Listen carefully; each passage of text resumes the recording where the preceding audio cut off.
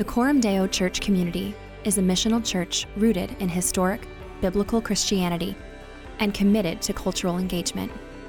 We hope the message you're about to hear spurs you to deeper reflection on the gospel of Jesus Christ. Thanks for listening. This morning's scripture reading is from the book of Genesis, chapter 50. We will actually begin with the last verse of chapter 49. When Jacob finished commanding his sons, he drew up his feet into the bed and breathed his last and was gathered to his people. Then Joseph fell on his father's face and wept over him and kissed him. And Joseph commanded his servants, the physicians, to embalm his father. So the physicians embalmed Israel. 40 days were required for it, for that is how many are required for embalming. And the Egyptians wept for him 70 days. And when the days of weeping for him were past, Joseph spoke to the household of Pharaoh, saying, "If now I have found favor in your eyes, please speak in the ears of Pharaoh, saying, 'My father made me swear, saying, I am about to die. In my tomb that I hewed out for myself in the land of Canaan, there you shall bury me. Now therefore let me please go up and bury my father, then I will return.' And Pharaoh answered, 'Go up and bury your father as he made you swear.' So Joseph went up to bury his father. With him went up all the servants of Pharaoh, the elders of his household, and all the elders of the land of Egypt, as well as the household of Joseph, his brothers, and his father's household. Only their children, their flocks, and their herds were left in the land of Goshen. And there went up with him both chariots and horsemen. It was a very great company. When they came to the threshing floor of Atad, which is beyond the Jordan, they lamented there with a very great and grievous lamentation, and he made a mourning for his father 7 days. When the inhabitants of the land, the Canaanites, saw the mourning on the threshing floor of Atad, they said, 'This is a grievous mourning by the Egyptians.' Therefore the place was named Abel Mizraim. It is beyond the Jordan. Thus his sons did for him as he commanded them, for his sons carried him to the land of Canaan and buried him in the cave of the field of Machpelah to the east of Mamre, which Abraham bought with the field of Ephron the Hittite to possess as a burying place. After he had buried his father, Joseph returned to Egypt with his brothers and all who had gone up with him to bury his father. When Joseph's brothers saw that their father was dead, they said, 'It may be that Joseph will hate us and pay us back for all the evil we did to him.' So they sent a message to Joseph saying, 'Your father gave this command before he died. Say to Joseph, please forgive the transgression of your brothers and their sin, because the evil they did to you. And now please forgive the transgression of the servants of the God of your father.' Joseph wept when they spoke to him. His brothers also came and fell down before him and said, 'Behold, we are your servants.' But Joseph said to them, 'Do not fear, for am I in the place of God? As for you, you meant evil against me, but God meant it for good, to bring about that many people should be kept alive as they are today. So do not fear, I will provide for you and your little ones.' Thus he comforted them and spoke kindly to them. So Joseph remained in Egypt, he and his father's house. Joseph lived 110 years, and Joseph saw Ephraim's children of the 3rd generation. The children of Machir and the son of Manasseh were counted as Joseph's own. And Joseph said to his brothers, 'I am about to die, but God will visit you and bring you up out of this land to the land that he swore to Abraham, to Isaac, and to Jacob.' Then Joseph made the sons of Israel swear, saying, 'God will surely visit you, and you shall carry up my bones from here.' So Joseph died, being 110 years old. They embalmed him and he was put in a coffin in Egypt. This is the word of God for the people of God. Guys, good news and bad news. Good news is, thank you, Zach, healing is progressing. Bad news is we're just starting from a worse spot than I thought we were. So it is what it is. I found out this week I have a small pelvic fracture, which explains why it hurts so much to walk. And so now I don't get to walk for a few weeks, and so I'm going to preach from a stool again. So thanks for your thoughts and prayers as I continue to recover from a bike accident. And we come this morning to the end of the beginning, the end of the book of Genesis, the last chapter, and to the end of this series in the life of Joseph that we've been working our way through so far this semester. And as we come to this chapter, what we find, obviously, is that in the final chapter, the two main characters die. We read of the death of Jacob and of Joseph, the two people whose lives we've been following throughout this whole series and really throughout the second half of Genesis. And so I want to think with you this morning a little bit about death, because it is something that is awaiting all of us. And I think it's fitting that we come to this chapter and to this theme on a week in which, as Michael prayed, we have sort of lost one of our own fathers in the faith, Dr. Tim Keller. Tim is a pastor in New York City, has been for a long time. One of the most influential voices in American Christianity and really in global Christianity, and a significant influence on the ministry vision and philosophy of Coram Deo Church. Back in 2004, I took a seminary class on church planting, and the professor said, hey, find everything that Redeemer Presbyterian Church has and go read it cover to cover. He always talked about this church in New York City called Redeemer that was pastored by this guy named Tim Keller. This was at a time before Tim Keller had written any of his books that many of us know him for. And so there were like PDFs and white papers and seminary lecture notes floating around on the internet. And it was sort of like you just emailed people and said, hey, do you have Tim's notes from preaching? Or hey, do you have that paper on such and such? And so I gathered a bunch of those resources and spent a whole semester just sort of reading them, thinking through them, allowing them to sort of spur some questions for me.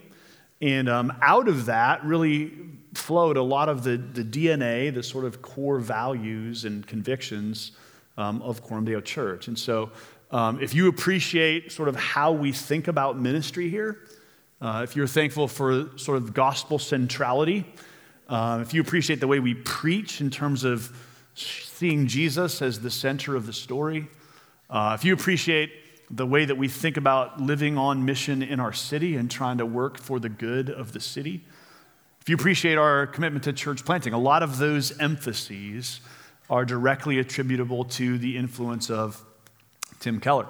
And as most of you know, I had the honor earlier this year to be asked to join a little project called the Keller Center for Cultural Apologetics, hosted by the Gospel Coalition, where we're just trying to sort of continue to innovate some of that work in thinking about how the gospel speaks to a post-Christian culture. And so for me, Tim Keller has been a significant influence and kind of a father in the faith, and really for all of us here at Coram Deo. And so yesterday morning, I was reading some tributes that people had written. Obviously, Tim was a well-known figure, and so there were tributes everywhere from the Gospel Coalition to the Dispatch to Christianity Today to the New York Times, to the New Yorker magazine. So I was reading a bunch of these things people had written and said about Tim Keller's life and influence. And it got me thinking in a new way about my own death. Like, what do I want to do with my life? What do I want to be remembered for? What kinds of things do I want to give myself to? And I want to invite you to ask some of those same questions this morning.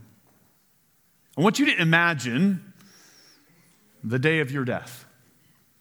Let's imagine that, like Jacob, like Joseph, like Tim Keller, let's imagine that you get to live a long life. That may not be what God has for you. It's not what he has for all of us.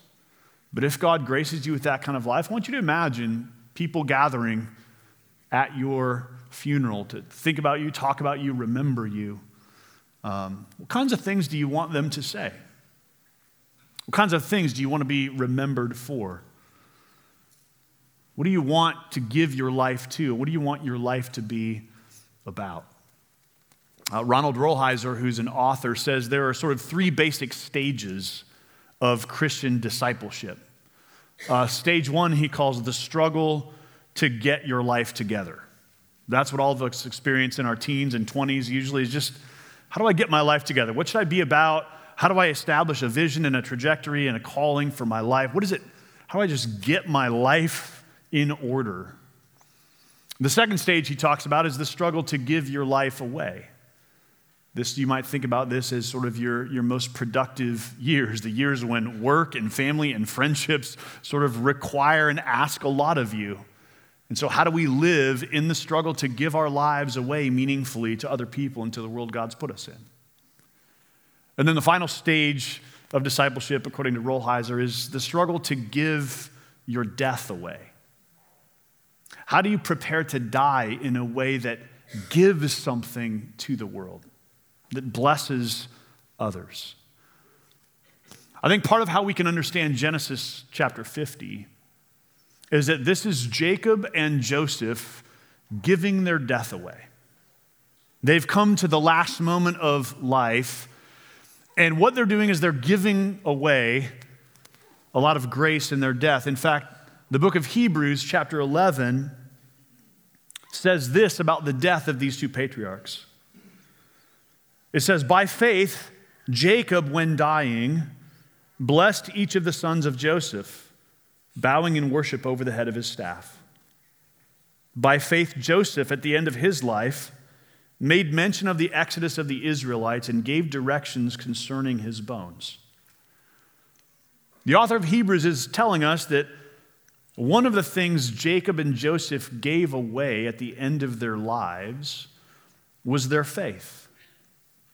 Their final words were words of faith. Their final acts were acts of faith.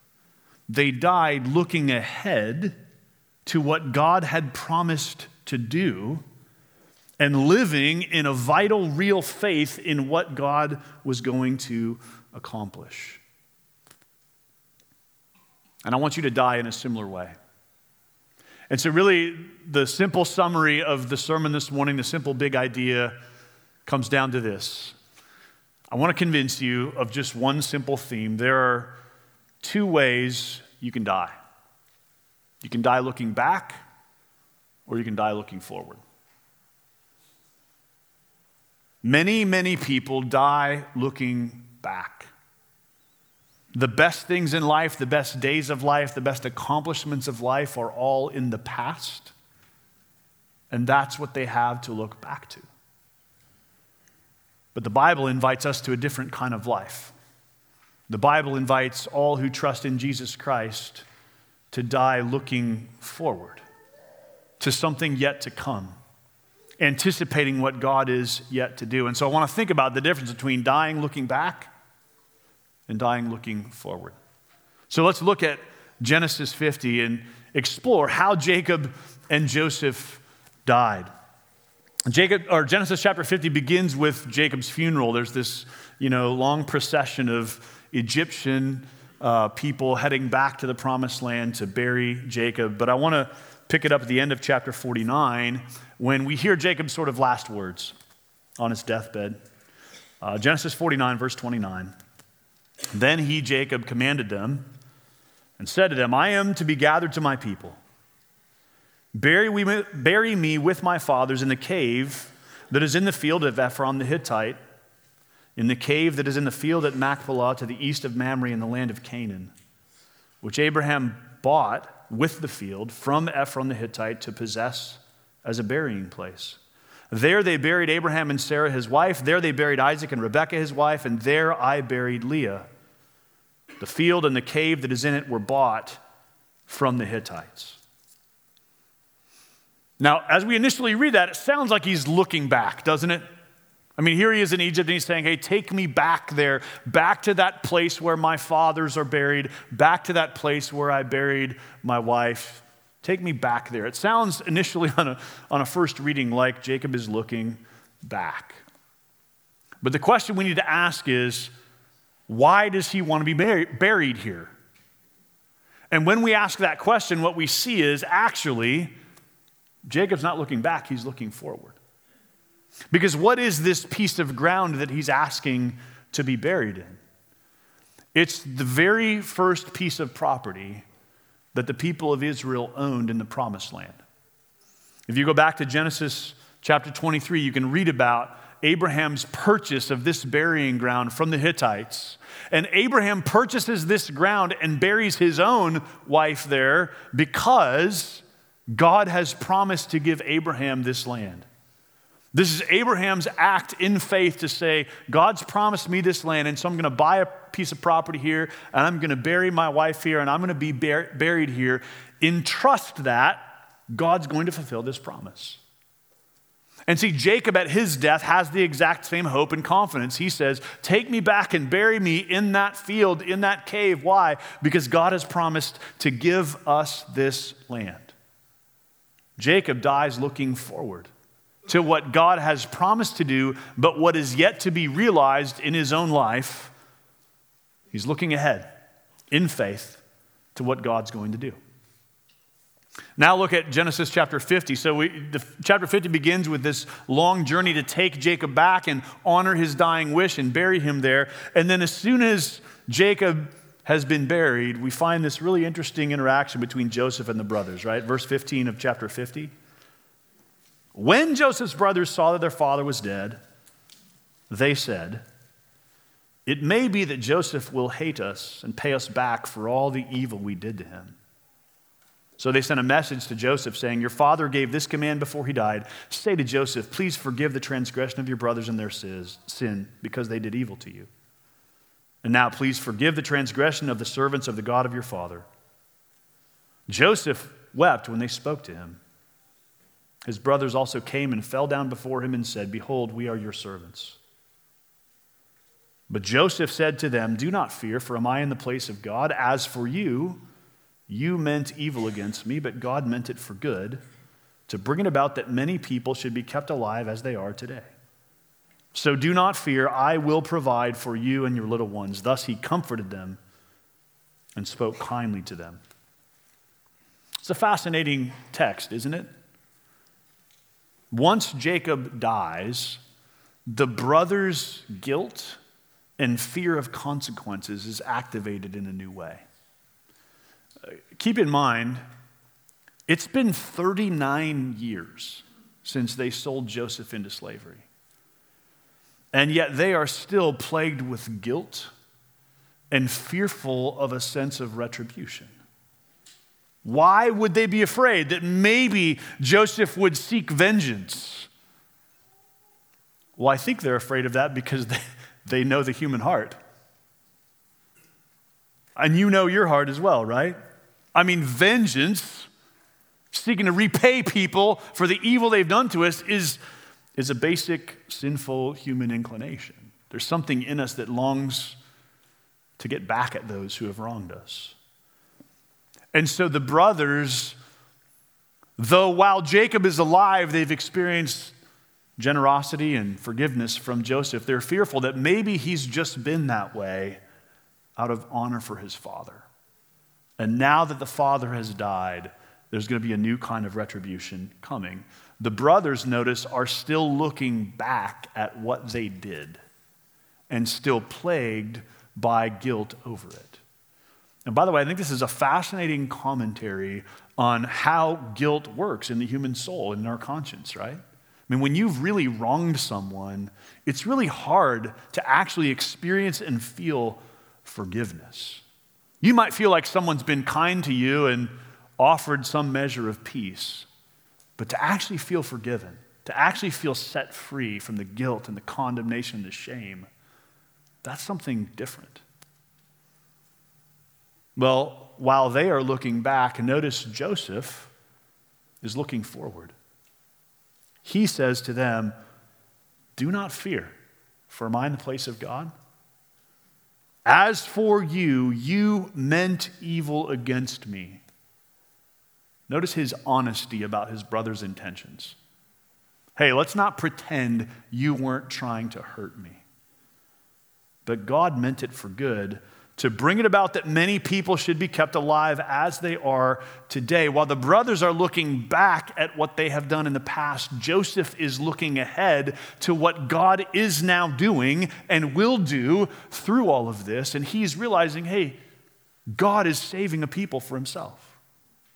And because Joseph has a forward-looking vision of what God is going to do and actually is doing in the midst of the story, Joseph can say to his brothers, you meant it for evil, but God meant it for good, so don't fear. Don't be afraid. And now, at the end of the chapter, we read of the death of Joseph. Notice the sort of terse conclusion of the chapter. It tells us in verse 22, so Joseph remained in Egypt. He and his father's house. Joseph lived 110 years. And Joseph saw Ephraim's children of the third generation. The children also of Machir, the son of Manasseh, were counted as Joseph's own. And Joseph said to his brothers, I am about to die, but God will visit you and bring you up out of this land to the land that he swore to Abraham, to Isaac, and to Jacob. Notice again which direction he's looking. God will visit you and bring you up. Then Joseph made the sons of Israel swear, saying, God will surely visit you, and you shall carry up my bones from here. So Joseph died, being 110 years old. They embalmed him, and he was put in a coffin in Egypt. And so ends the book of Genesis. Now, what an odd request Joseph makes, right? Hey, take my bones up from here when you go. Why does Joseph make that request? Well, I think two things are abundantly clear. Number one, he has confidence that God is going to visit his people and bring them back to the land. He dies in full confidence that God's going to visit you and bring you back to the promised land. And second, in asking them to take his bones with them, what Joseph ensures is that future generations of the Hebrew people are going to die forward-looking as well. He makes sure that in what he asks them in his death, he gives them a reason to anticipate and look forward to what God will one day do. Because remember, God had said to Joseph, when Joseph went down to Egypt in chapter 46, I will go down with you to Egypt, and I will bring you up again. So God has already confirmed to Jacob, you're going to go down to Egypt, I'm going to bring you back to the promised land again. And so Joseph dies looking forward, and he ensures that his descendants will be looking forward as well, waiting for the day that God will visit them and bring them out. And if you skip ahead a few chapters in your Bible to Exodus chapter 13, you learn that when Moses and the people leave Egypt, they take Joseph's bones with them as he requested. See, friends, there are two ways you can die. You can die looking back, or you can die looking forward. And listen, if there's no God, then your only hope is to die looking back. Because after all, death is the end. This life is all you get. And so that means all your best moments are behind you. Every hope you can possibly hope to achieve or reach is in the past. And there's nothing at the end to look forward to. And that's why many funerals can be so sad. Is because many people in our world die only looking back. And so the only thing we have to say is, here's what they did in their life. Here's what they meant to us when they were alive. Here's some of the things they accomplished in their life. But because there's nothing to look forward to, there's no forward-looking vision and faith and hope, all we have is sadness. You've been to funerals like that, and it's a really sad experience. It's also the reason why our world tries to cram so much meaning and significance into every moment of your life. Listen, if this life is all there is, then everything you do has to be as awesome as it could possibly be. Like, you've got to get all your meaning and significance now.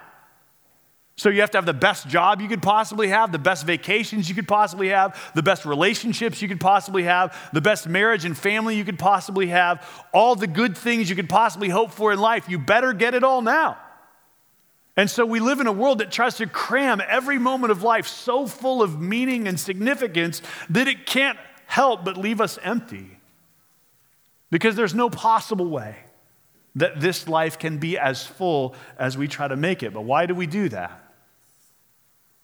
Because if there's no God, it better be all significant and meaningful now. See, there's a different way to live, and there's a different way to die.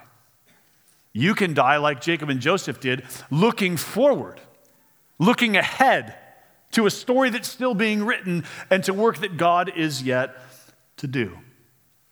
So I want to convince you, that's how you should die. That's the kind of death the gospel makes possible, and that's the kind of life the gospel makes possible. Now, I've anticipated 2 objections you're probably having even now as we sit here, because I have them. The way I think about what your objections are is I just imagine what mine are if I were sitting where you're sitting, all right?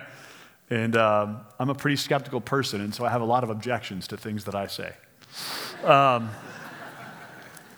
So let me name what I think the 2 objections are to what I'm saying so far. Objection number 1 might be this. Okay, Bob, look, doesn't every religion look forward to some version of the afterlife? I mean, like many Eastern religions believe in a cycle of reincarnation. Radical Muslims believe God will reward them for jihad, for instance. What's uniquely Christian about looking forward? Doesn't every religion sort of look forward in some way? That's the first objection. The second objection is this. What if all this business about looking forward is really just wishful thinking? Okay, maybe Jacob and Joseph did die looking forward, and maybe, biblically minded people should die looking forward, but how do we know it's real? How do we know at the end of the day it's not just wishful thinking and making ourselves feel better about death? So let me try to answer each of those objections in turn from this text in Genesis. First, what's uniquely Christian about looking forward? Well, it's true, right, that many religions have a sense of something coming after death, that there's some kind of afterlife. But here's what you'll notice as you drill down into the hope that most of the world's religions offer. Ultimately, it's a hope in what you did in this life. The hope you have after death is tied to how good you were or weren't in this life. So if you asked most Eastern religions, what's the hope that you'll be reincarnated to a better state of existence than what you're in now? The answer is, well, if you live rightly in this life. And if you ask most observant Muslims, what's the hope? Do you know for sure that you'll make it to paradise? They would say, well, of course, you can't know for sure. Only Allah knows for sure. You just live the best you can. The unique thing about Christianity is it's the only religion that can promise you a hopeful future based not on what you do, but on what someone else has done. All right, look again at the text in Genesis 50, verse 15, and I want you to notice the brothers. Notice again what the brothers say. When Joseph's brothers saw their father was dead, they said, "It may be that Joseph will hate us and pay us back for all the evil we did to him."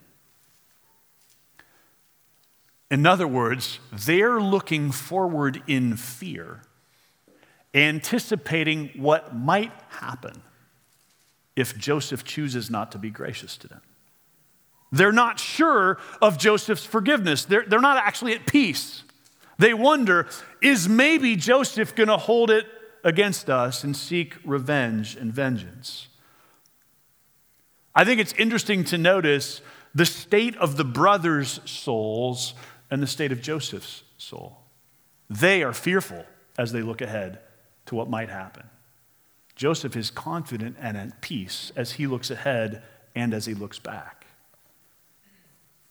See, here's what I think is interesting about what the brothers are expressing.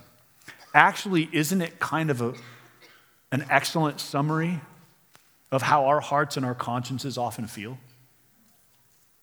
I mean, like the brothers, deep down we know that we have sinned against one who has great power and authority. We need to be comforted. We need to be assured of forgiveness. We need to know that God is not going to pay us back for the evil that we've done. By saying to his brothers, "Am I in the place of God?" Joseph acknowledges that ultimate justice belongs to God alone. What he says is, look, it's not mine to pay you back. Justice belongs to God. God is the one who judges our actions. God is the one who has the right to decide who's forgiven and who's not. Am I in the place of God? Joseph rightly, humbly recognizes that judgment belongs to God. But what Joseph doesn't know, and what isn't clear at this point in redemptive history, is how could God forgive these brothers for what they've done? Joseph has chosen to overlook their offense, but how can we actually arrive at real justice for what's happened to someone like Joseph? Like, he's really been wronged by his brothers. They really are guilty. They really feel their need, and they really do need real forgiveness. How is God going to bring real justice in this situation without condemning the brothers? Well, at the cross of Jesus Christ, we see more clearly how God will do that. God himself will take the stroke of justice in order to make forgiveness possible. It's the death of Jesus on the cross that can provide guilty sinners like the brothers and like you and like me full and free and total assurance of forgiveness so that we can confidently look forward with hope.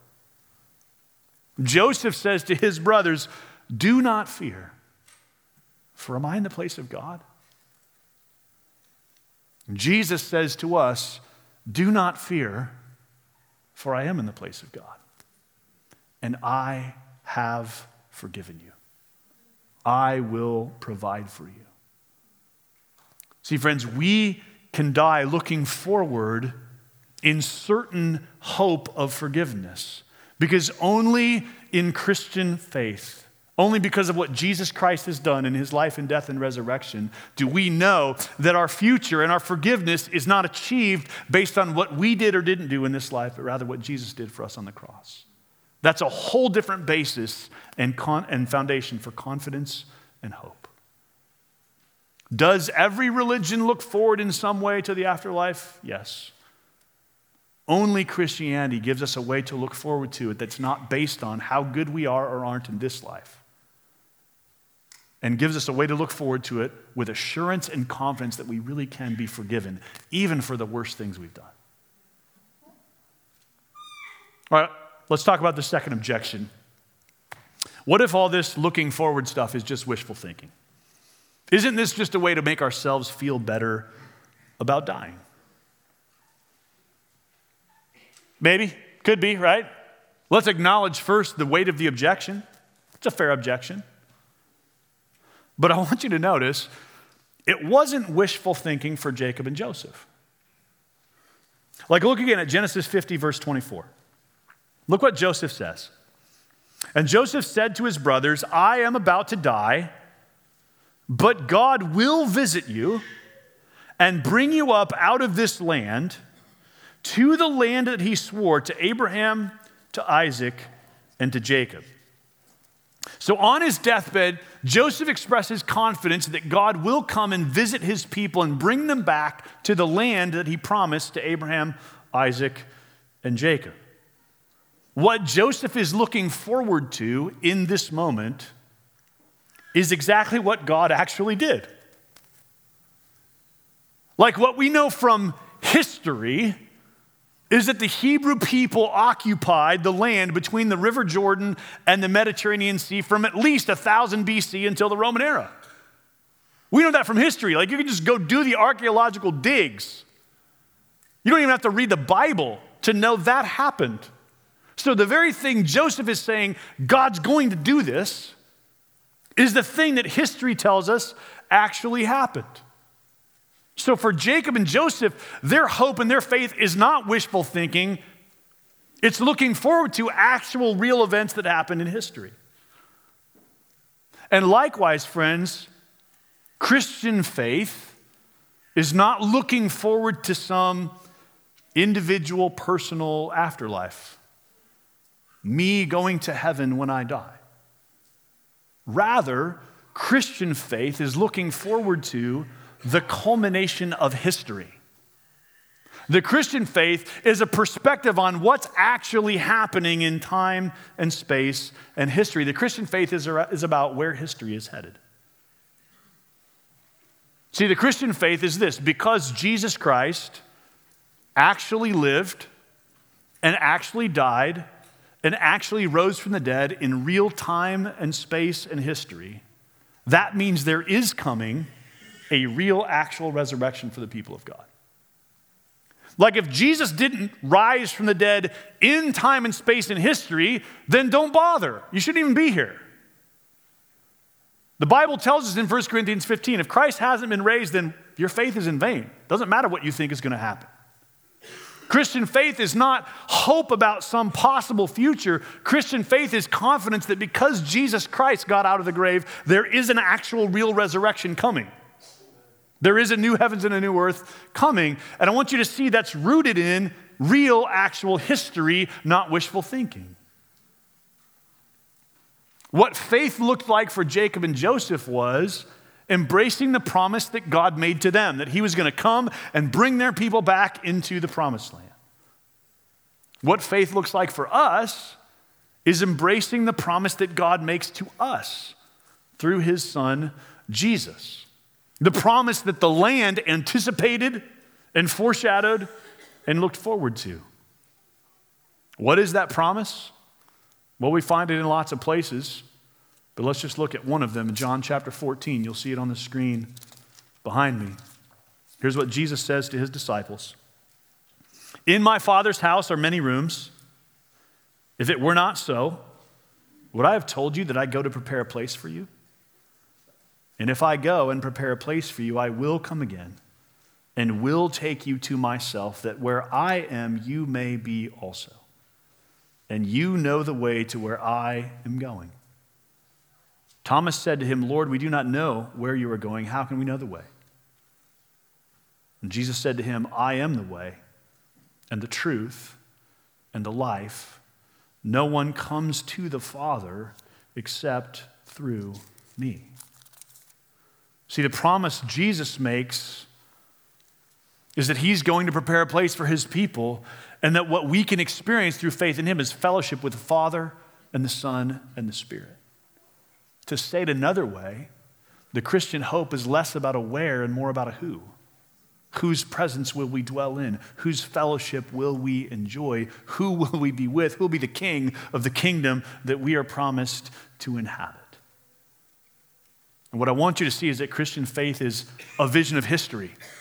It's an understanding that when Jesus says, I'm going to prepare a place for you and I'll come back and take you there, he's not talking about some abstract ethereal existence.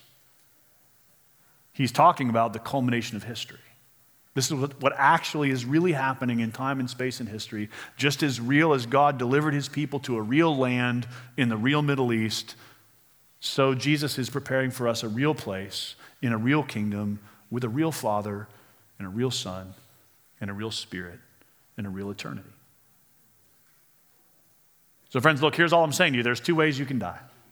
You can die looking back, or you can die looking forward. And I want to remind you, I know this is discouraging to talk about, but every one of you is going to die. Like this is coming for all of us, right? All of us are going to have our moment, like Jacob and like Joseph, when our life has come to an end. And I want you to die looking forward in hope, confident of what is to come, just like Jacob died and just like Joseph died. And just like the greatest, most hopeful Christians throughout history have always died, looking ahead with confidence because they know that the resurrection is sure and certain. And because they're confident that because Jesus rose from the dead, there is a real future coming for God's people. The book of Genesis ends looking forward. And likewise, your life is meant to end looking forward. Here's how the obituary for Tim Keller, sent out from Redeemer Presbyterian Church, read on Friday. It is with sadness that we share with you that our founder and friend, Timothy J. Keller, passed away this morning, trusting in the sure and certain hope of the resurrection. He died looking forward. And so can you, and so can I. Friends, that's the life you're meant to live, and that's the kind of death you're meant to die. And it's possible through faith and hope in the Lord Jesus. Let's pray together.